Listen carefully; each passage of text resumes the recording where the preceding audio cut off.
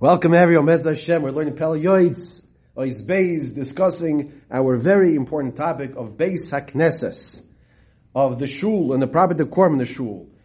And in Shir number 144, the Pele Yoetz tells us that the Umois Ha'olam, the nations of the world, when they go to their places of worship, they have proper decorum. They have proper decorum in their houses of worship. Now, they're worshiping the wrong thing. There's no question about it. That's not the discussion. What he's bringing out is that the Ummahs Ha'olam, the nations of the world, when they go to their houses of worship, you better believe it. And he's not talking 200 years ago already, that they have proper decorum when they go to their houses of worship. How does he know? Okay.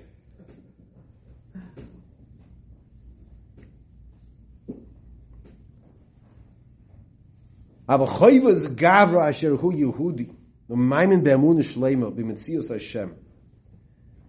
says another point. He says the difference is that if a person would say something out of line over there, they'd come down on him with a tremendous wrath.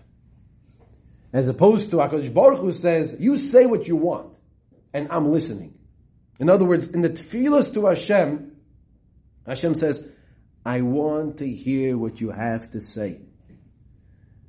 And it's the point he wanted to bring out was, and in fact, it's brought like this from the Rishonim, even before the Pele Yoetz, about one of the Kitrugim, one of the attacks against Klal Yisrael is the fact that unfortunately, they have proper decorum in many of these places.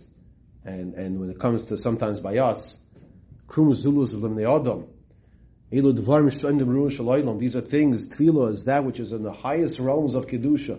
And the Gemara and Brachas Daf Zayin already says, we learned this Gemara a few weeks ago.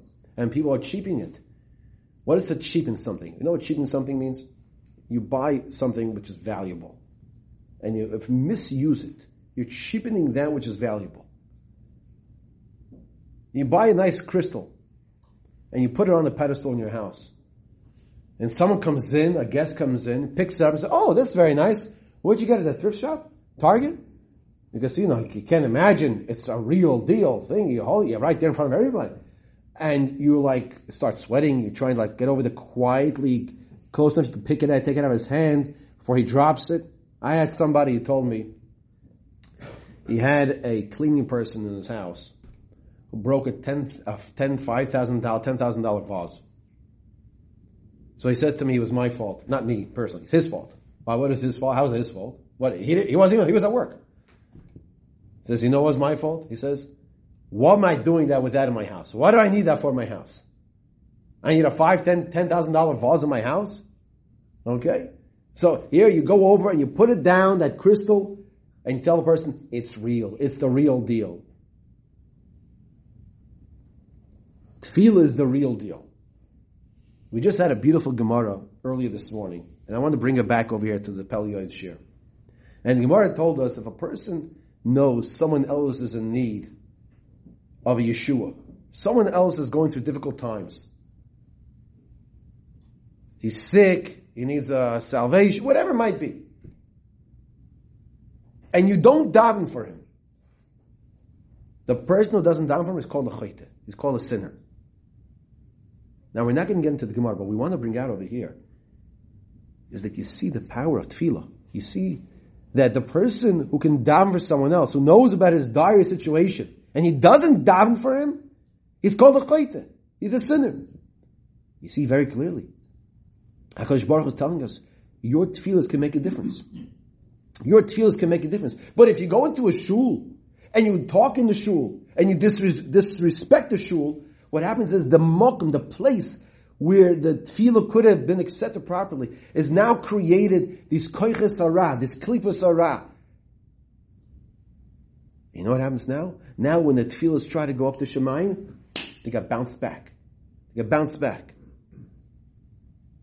they don't go up to shamayim.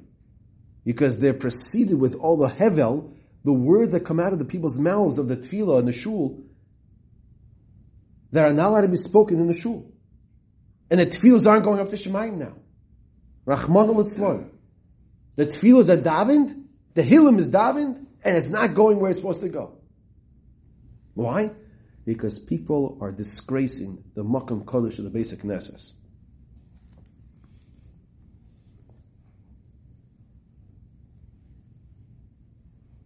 A person has the ability, the power to turn his Yoetz Hara the other direction. And this is everyone's obligation. And this is his benefit for him. And this is what we have to try to focus on. To make sure that we mechazek each other, we strengthen each other. We have the opportunity to go into a Bais Haknesess. That's the first step, the first mindset. I can go into HaKadosh Baruch Hu's palace, in a Mikdash Ma'at, in a small Bais Haknesess, and I can dive into HaKadosh Baruch Hu from my heart's desires and talk to Hashem. And my tefillos make a difference. This is how we have to enter a shul with these mindsets.